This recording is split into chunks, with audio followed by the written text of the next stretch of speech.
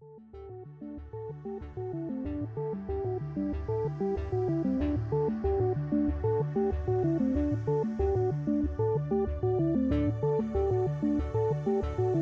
everybody, welcome to another episode of Tell Great Stories.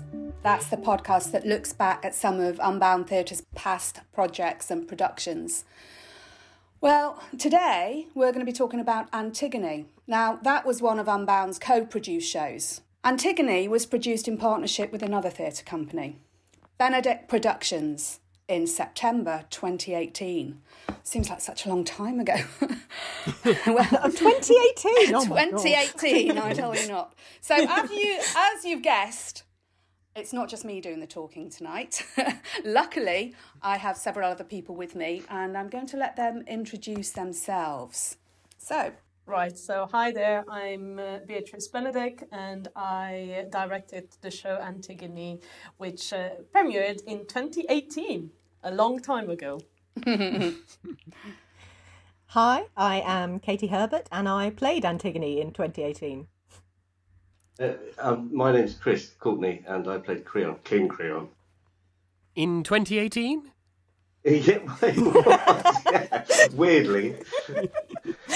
And I'm Gareth, and I played one of the chorus in Antigone in 2018. And can I just kind of slip in there? I'm proud to say that I was also in the chorus, along with Gareth and several others.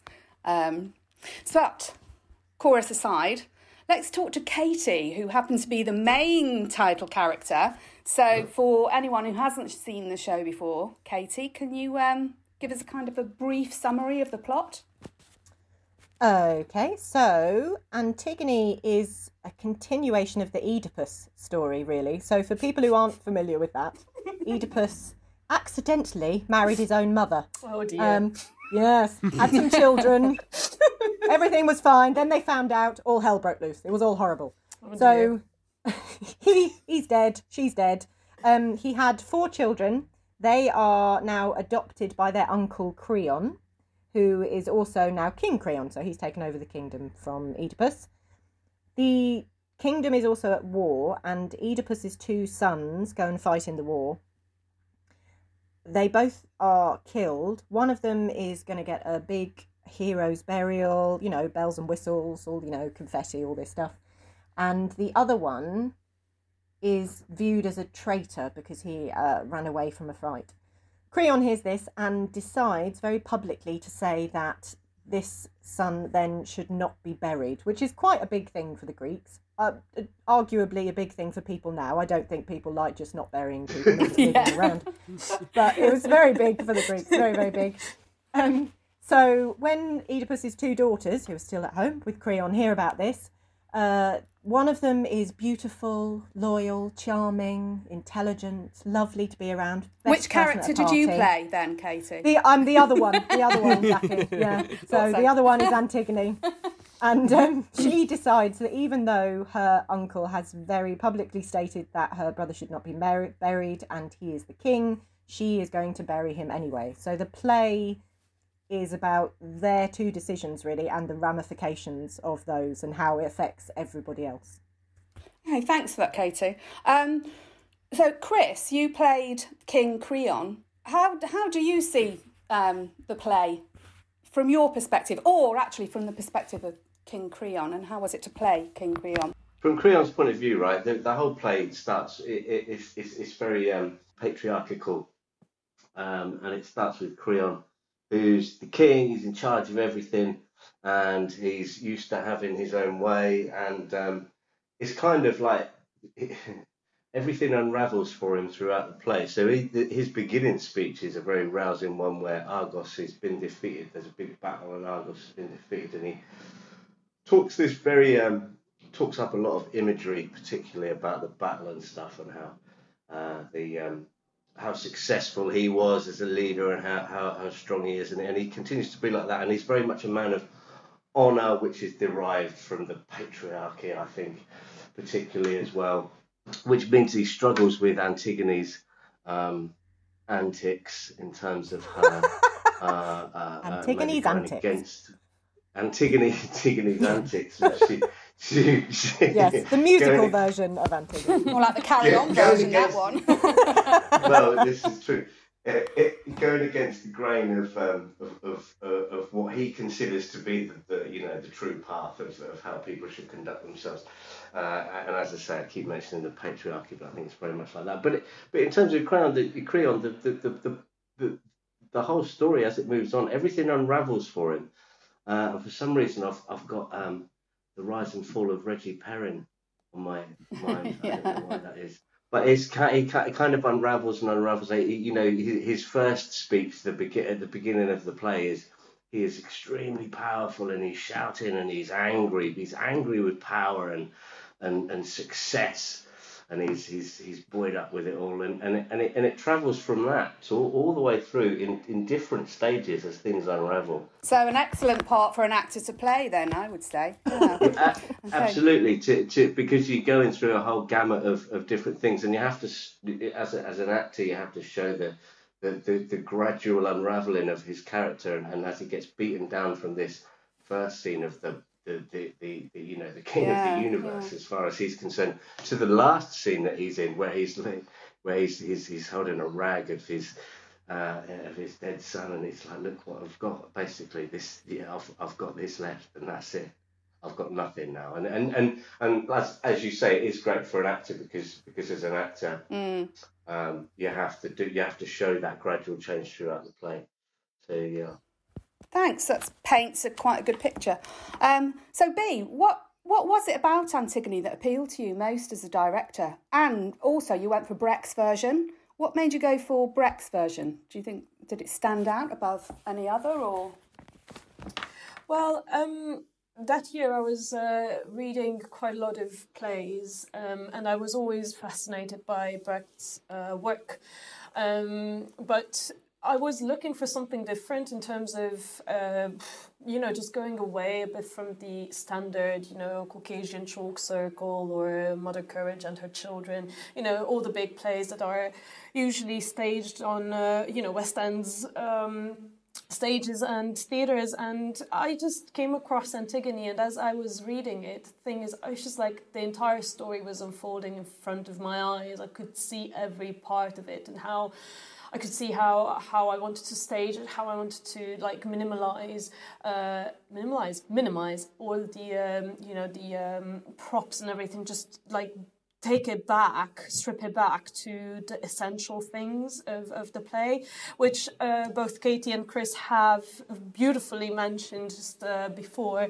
I think what really interested me was this the fact that all the characters, the main characters in this play, had their own truth, each one of those causes or what they believed in were legit, so I was just intrigued. Okay, so if if all of them have their own truth and they're all legit, who are we going to actually side on? Which side are we going to go? Are we going to go with Creon's story and his beliefs, or are we going with Antigone's beliefs or Ismene's? So that's what sort of attracted me to the to this play, to the essence of this play. And I guess it's just, as I was saying before, the thing that it's just unfolding in front of your eyes. And I think it's sort of a sixth sense that just, I guess some directors develop, So, yeah. So that's what sort of got my attention. And, being a fan of Brecht's work, it just fitted best for that year.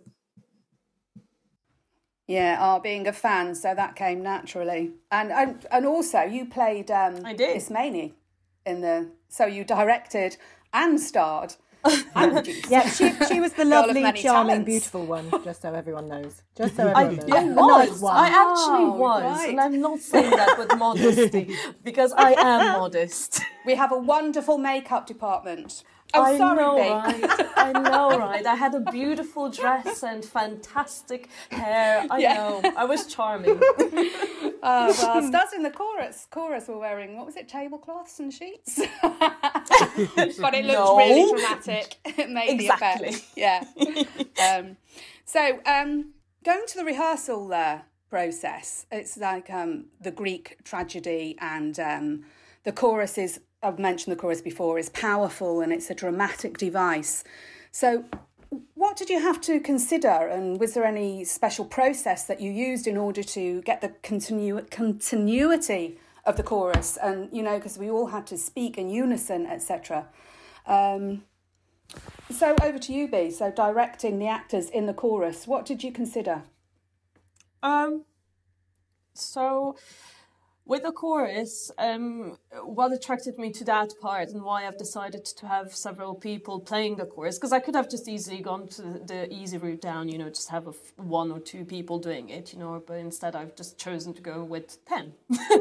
So I just wanted to have a character which was represented by several people, or more people, because I was looking at it as the voice of everyone. You know, it's the chorus or an ensemble in any theatre play is such an easy instrument to use. You know, to help the public, the audience members, to, you know, at certain times to recognize themselves as part of the many, you know, as part of the play, to get them closer to the characters. It's not as, you know, as separate from, you know, the people who are on stage and the people who are watching it. So it's definitely went for, you know, the breaking the fourth wall. And what I really particularly loved about this was that I instructed my cast to also go into the public, you know, and there were several scenes where the chorus were delivering their lines in the public, you know, looking at the public, so it made it more real for the public. Trying to make them feel as though they were joining in the voice of the chorus, they were the voice of the people. Precisely. And I think, like, there were, like, definitely so actually what I wanted to do is just to show that it's sort of a mirror towards to the public itself. I mean, showing that there might not be any different from the people on stage. You know, that they might be at some points they might be just part of on the side of the villain, or on the side of the good guys, or on the side of the anti-hero. So it's so easy to manipulate the masses. You know, that's sort of what I wanted to show, and it came across really well in some moments in Antigone, because there were parts where the chorus definitely sided with Creon or with Antigone, or they were neutral, you know, and it's just so easy. It's so easy to manipulate people and the public's perception of good and evil through this instrument. And why I've used, I mean, we had actors in the cast who are at the moment, you know, emerging professional actors, or are trying to embrace this career, and there were actors who are doing it because of the passion and a hobby for the theatre art form. So definitely there was a balance that had to be struck in order to get everyone on the same page. But I was so fascinated to see what we together have achieved to do. You know, it was literally a tour de force on everyone's side. So and we managed to deliver, in my opinion, what the vision of the play was all about. Oh yeah, I think there's plenty that would agree with you. So Gareth, you were part of the chorus as well. What did you think, as you know, talking to what B has just said about the chorus, how manipulating the people, how did you feel about it? Well, I actually sort of really was fascinated the moment B introduced the idea that we were doing Antigone, and she was actually going with the sort of proper Greek chorus of the, you know, large numbers of people all speaking in unison, all with heavily choreographed movement. And yeah, my initial thought was, wow, that's daring. But then the second thought is, if anyone's going to manage that, it's going to be B, because she is just fantastic at that kind of thing. So I was so ecstatic that we were doing it, because I really love the idea of it, and that it was B directing it. So you kind of knew, even though it was really difficult, it was going to come across really well. That was, you know, really good to hear, but also very intimidating, because the level of precision that you need to do that kind of chorus was just, you know, orders of magnitude different from what you normally have to do. You have to be word perfect, because if one of you goes wrong, it throws you all off. And I remember, Jackie, because obviously you were in the chorus as well. Yeah. And I remember when we were rehearsing it, we had that sort of line run over at your house. And we're sort of getting everyone round and getting us round the table. And I think just for sort of the first couple of lines or something, we just drilled it and drilled it and drilled it. But just fantastic to do. And I'm sure... I'd actually forgotten about that, Gareth. Yeah, you're right. And we just really went for it, didn't we? Over and over and over again, so that we were all talking in unison. And it really helped. It was a lot of hard work, but I have to say, what an experience. I've never experienced anything like that before. And it was excellent. Like you say, Bee's got such good vision. I've since found out with other productions that she's done as well. It wasn't just Antigone. That the simplicity of Antigone made it dramatic and striking. And like you say, the fear of being in the audience, in amongst the audience, and all speaking in unison and having to get it all absolutely, on point was a real challenge. So, but a good one. Yeah, but if I can just jump in quickly, it was definitely. I mean, I just wanted to reassure all the listeners that it wasn't only the cast members who were, in front of a challenge. I felt at times also quite, overwhelmed with that, because you have to be really precise and you really have to deliver on it. But the moment you deliver on it, it really gives you goosebumps. I mean, I have goosebumps right now just remembering how powerful and how strong those, those scenes where the entire chorus were either like whispering or just not shouting, but projecting loudly,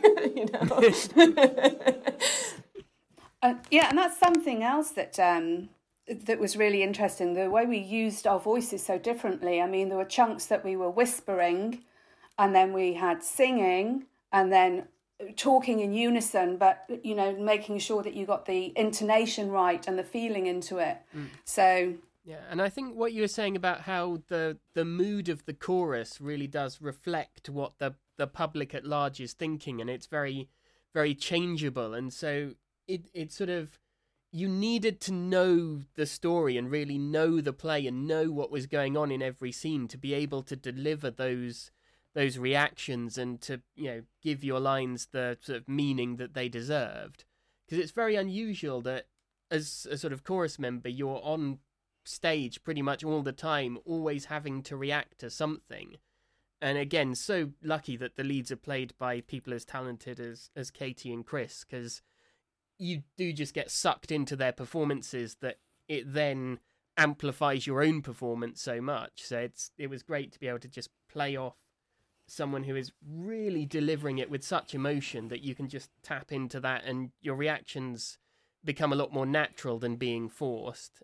So that was a really interesting aspect of it as well. Yeah, it's a good point, Gareth. Yeah. And does anybody else have anything to add to that? Katie, Chris? Well, I was just going to say that it helps with those kind of scenes. You have that, they were almost like a sense of foreboding, I suppose. You have that sense of being watched, and you have that sense of reaction. You could feel the emotion from the chorus when you were doing those scenes. So you kind of fed off that as well. So if you guys were thinking, oh no, I'm not interested or something like that, you could feel it when you were doing the acting.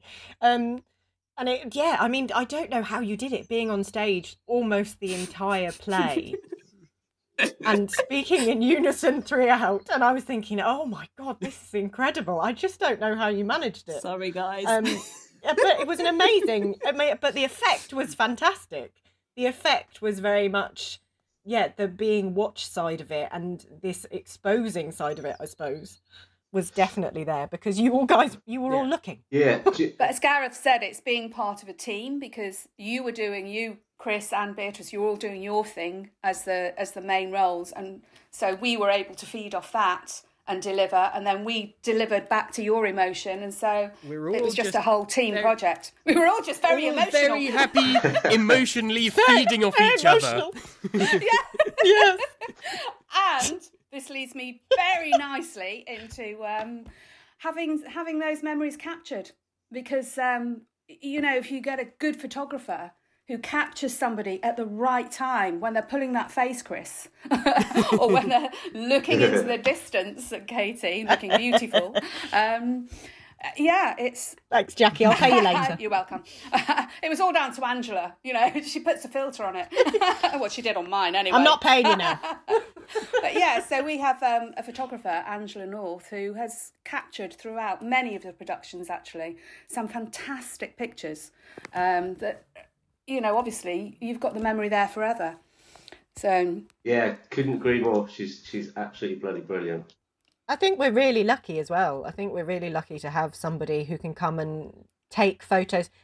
Other productions, they'd get a photographer who would maybe come in to do some photos, but Angela will travel around with us and she'll come to rehearsals. And she's fantastic. You just kind of, she comes out with these brilliant shots and you think, I don't even remember doing that. I don't remember being there. When did that happen? And maybe, Katie, that's why it is, because she's actually spent so much of her time with the production and with the people that she's able to capture those moments. Because at times it can appear like she's almost psychic, because you think, how did you know that was the point at which to get ready to perfectly frame this shot of this emotional moment? Because you look at the photos she takes and none of them seem sort of random. They always seem like they've captured a brilliant emotion, a brilliant moment, a brilliant bit of action somewhere. And yet they're not, that's happening quick, I've got to go over to it and click. It's like she just knew it was coming up, had it in exactly the right place and framed it really nicely. But as you say, it's because she really is, she comes to rehearsal, she gets to know the production, so she knows which moments are coming up and can kind of be ready to know that's going to be a really good bit. And you see that come through in the quality of the photos that she's then able to give us. So it's just fantastic that we've got her able to do that and willing to put that level of effort into what could just be, oh, well, it's just a photo. It's not that. It's so much more than that, what she brings. Yeah, definitely.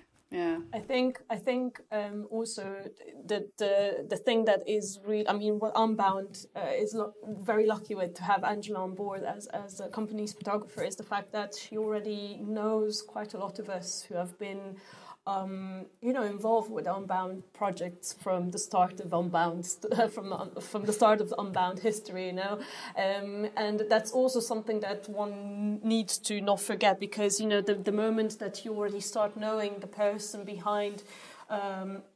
Not behind, in front of the camera, you already know sort of how, you develop a sense to how to take the photos of those people, and obviously everything that you've said is also very important, especially coming to rehearsals, coming to the dress rehearsals and seeing a bit how things are working, who's where, when and how they're delivering stuff, But also I think as a photographer, you also have to capture the essence of the person regardless of what character they are in, and I think Angela has definitely developed over the years that sort of sense, and I think that it's absolutely incredible that she what she's doing, what she managed to do. For not all of my productions with Unbound, she's been there, and I'm also every time I'm looking at those photos, I'm like, my goodness, this is fantastic. You can those snapshots. One comes to mind of the dance where you were in doing the ballet. I think it was you, or was it? It was Yana. It was Yana. Yeah. And in silhouette as well. That was just beautiful, mesmerising. Yeah, exactly. Looking at the time, it's probably time to wrap things up. So maybe just to talk about a few other projects that people have been involved with. Gareth, anything spring to mind? I think you've been involved in one or two Unbound projects over the years. Yeah, a few old Unbound projects. The standout of recent times has to have been the 24-hour show, which was just an amazing. Oh my God! Yeah. Sort of epic thing. Done at a very difficult time, but done to success. One standout performance again, sort of coming from B's side of things that I wasn't really involved in, was the production of Percy and Camille. Oh yes. Which I thought was so interestingly staged, and it was a piece written by Joe Pratt, and a really interesting piece as well. I loved coming to watch that, and it was really, again, great to see Bee's sort of directing style come to that, where there was a lot of really interesting movement, and obviously Bee, you were playing a cat in it, and did a fantastic sort of version of playing that as a character that I would never have thought of to do, but when I saw it I was like, wow, that really fits what this has been written as, and then fits into the dynamic with Joe's character really well as well. So that was a really interesting performance for me. That's an original play, and I think it's one that deserves to be promoted and played elsewhere as well. I mean, it was lucky that it was seen at Unbound first off. It had its premiere, but it's too good to be in a draw. And with what Bee did with the stage as well, I found that just as fascinating, because you've just got a black box, and she divided it into different rooms. The imagination even took you down into a cellar room, using projection as well to show people in the cellar room. There was an awful lot going on in that production. Yeah, good call, Gareth. It was an excellent production. I enjoyed that. I think one of my favourite ones. I mean, I've been involved with quite a lot of projects, Unbound projects, from the start of it, and I absolutely loved being in them. But I think one that stands out for me is 12th Night, where I managed. Yes. I was playing Malvolio. I think when I auditioned, I went in. I said either Malvolio or the Fool, and I was sort of expecting to get the Fool, and then I turned out to get Malvolio. But it was absolutely fantastic. I think that's where I met Katie and Chris the first time. It was just such a joy to do that play, and we were able to go out with it to perform it a few times. And it's so great to know that all the hard work that you put in, like I think 3 months beforehand, actually gets out and is shown more than 2 or 3 times. So yeah, I loved the concept behind it, and I loved just being able to share the stage again with quite a lot of actors who have been also in Antigone.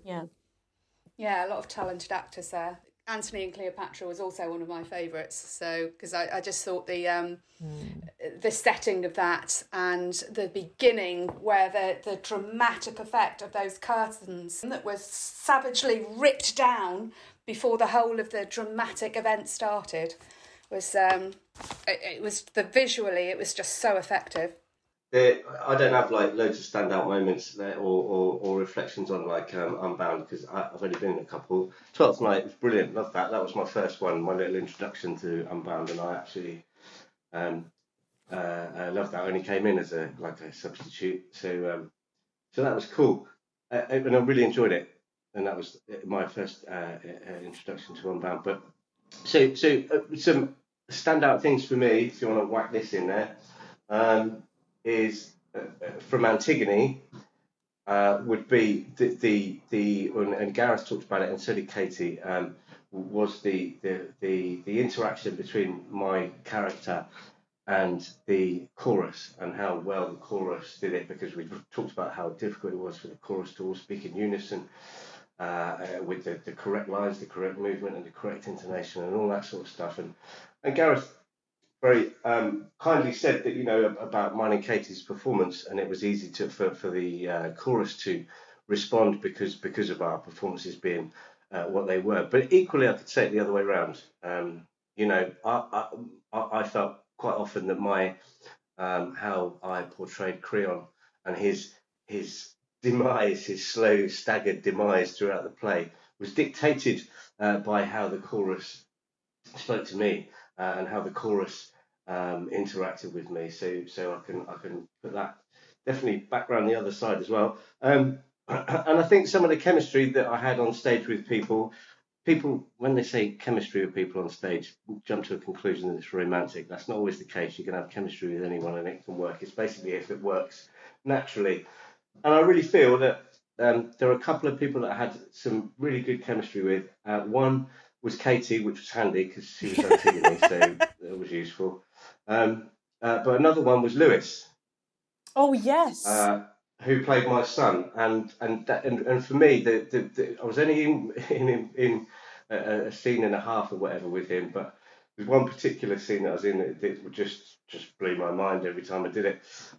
With him was brilliant, and then to cap it all, my favourite part, I genuinely think, was standing up and saying to Ismene, "We're not talking about her. She doesn't exist." Oh God, Chris, you're giving me goosebumps. That was, I can only say that. Yeah, that was such a, that's like, as you said, this chemistry. Like it was just like it came so naturally, and. Oof. Yeah, it's like it's very few moments in an actor's life where you can actually feel the energy, where you just completely forget who you are as a normal person, and you're like, for a very short second of your life, you're like that person. You're like going back thousands of years ago and playing that character. You feel that person, and it's just and it's just magical when it happens, because it it takes two to do that or more, but yeah.